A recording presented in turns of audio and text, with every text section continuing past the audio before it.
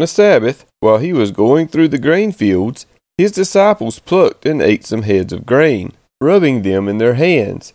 But some of the Pharisees said, "Why are you doing what is not lawful to do on the Sabbath?" And Jesus answered them, "Have you not read what David did when he was hungry? He and those who were with him, how he entered the house of God and took and ate the bread of the presence, which is not lawful for any but the priest to eat, and also gave it to those with him. And he said to them, The Son of Man is Lord of the Sabbath. On another Sabbath, he entered the synagogue and was teaching, and a man was there whose right hand was withered. And the scribes and the Pharisees watched him to see whether he would heal on the Sabbath, so that they might find a reason to accuse him. But he knew their thoughts, and he said to the man with the withered hand, Come and stand here. And he rose and stood there. And Jesus said to them, I ask you, is it lawful on the Sabbath to do good or to do harm, to save life or to destroy it? And after looking around at them all, he said to him, Stretch out your hand.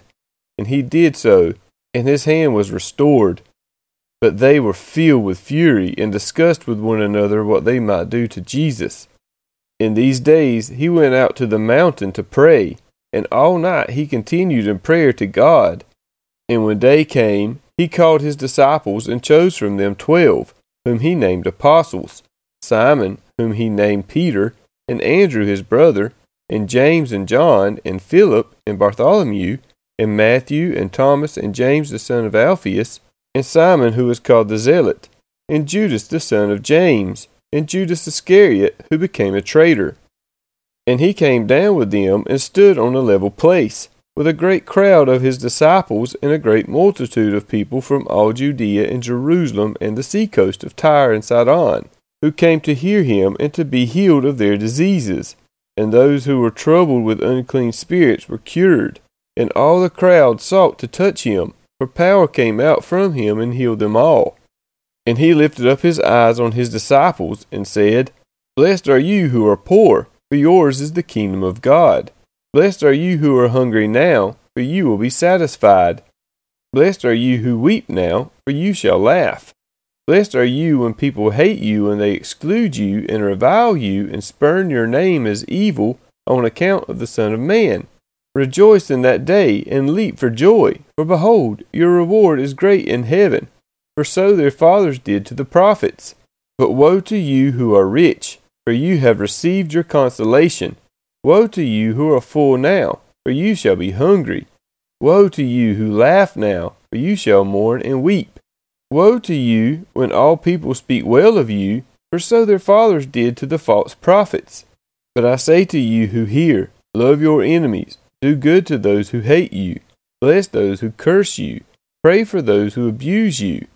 To one who strikes you on the cheek, offer the other also.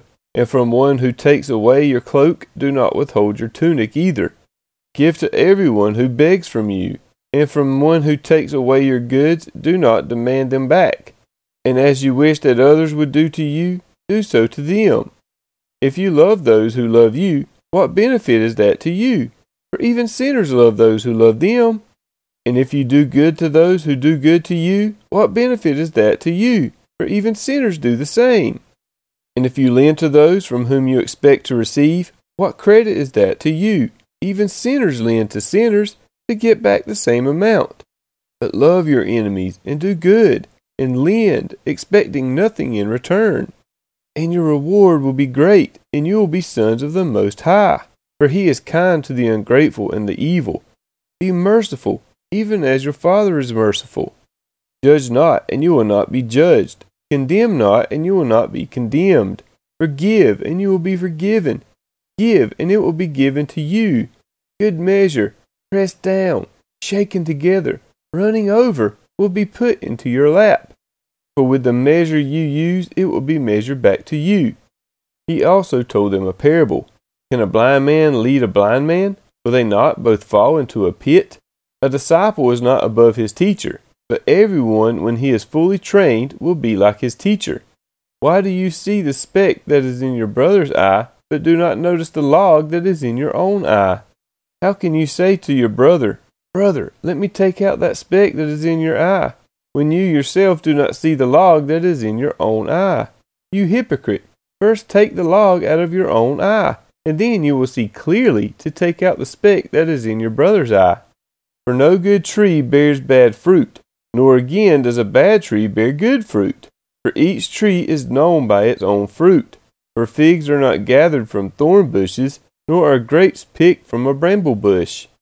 The good person out of the good treasure of his heart produces good, and the evil person out of his evil treasure produces evil. For out of the abundance of the heart his mouth speaks. Why do you call me Lord, Lord, and not do what I tell you? Everyone who comes to me and hears my words and does them, I will show you what he is like. He is like a man building a house who dug deep and laid the foundation on the rock.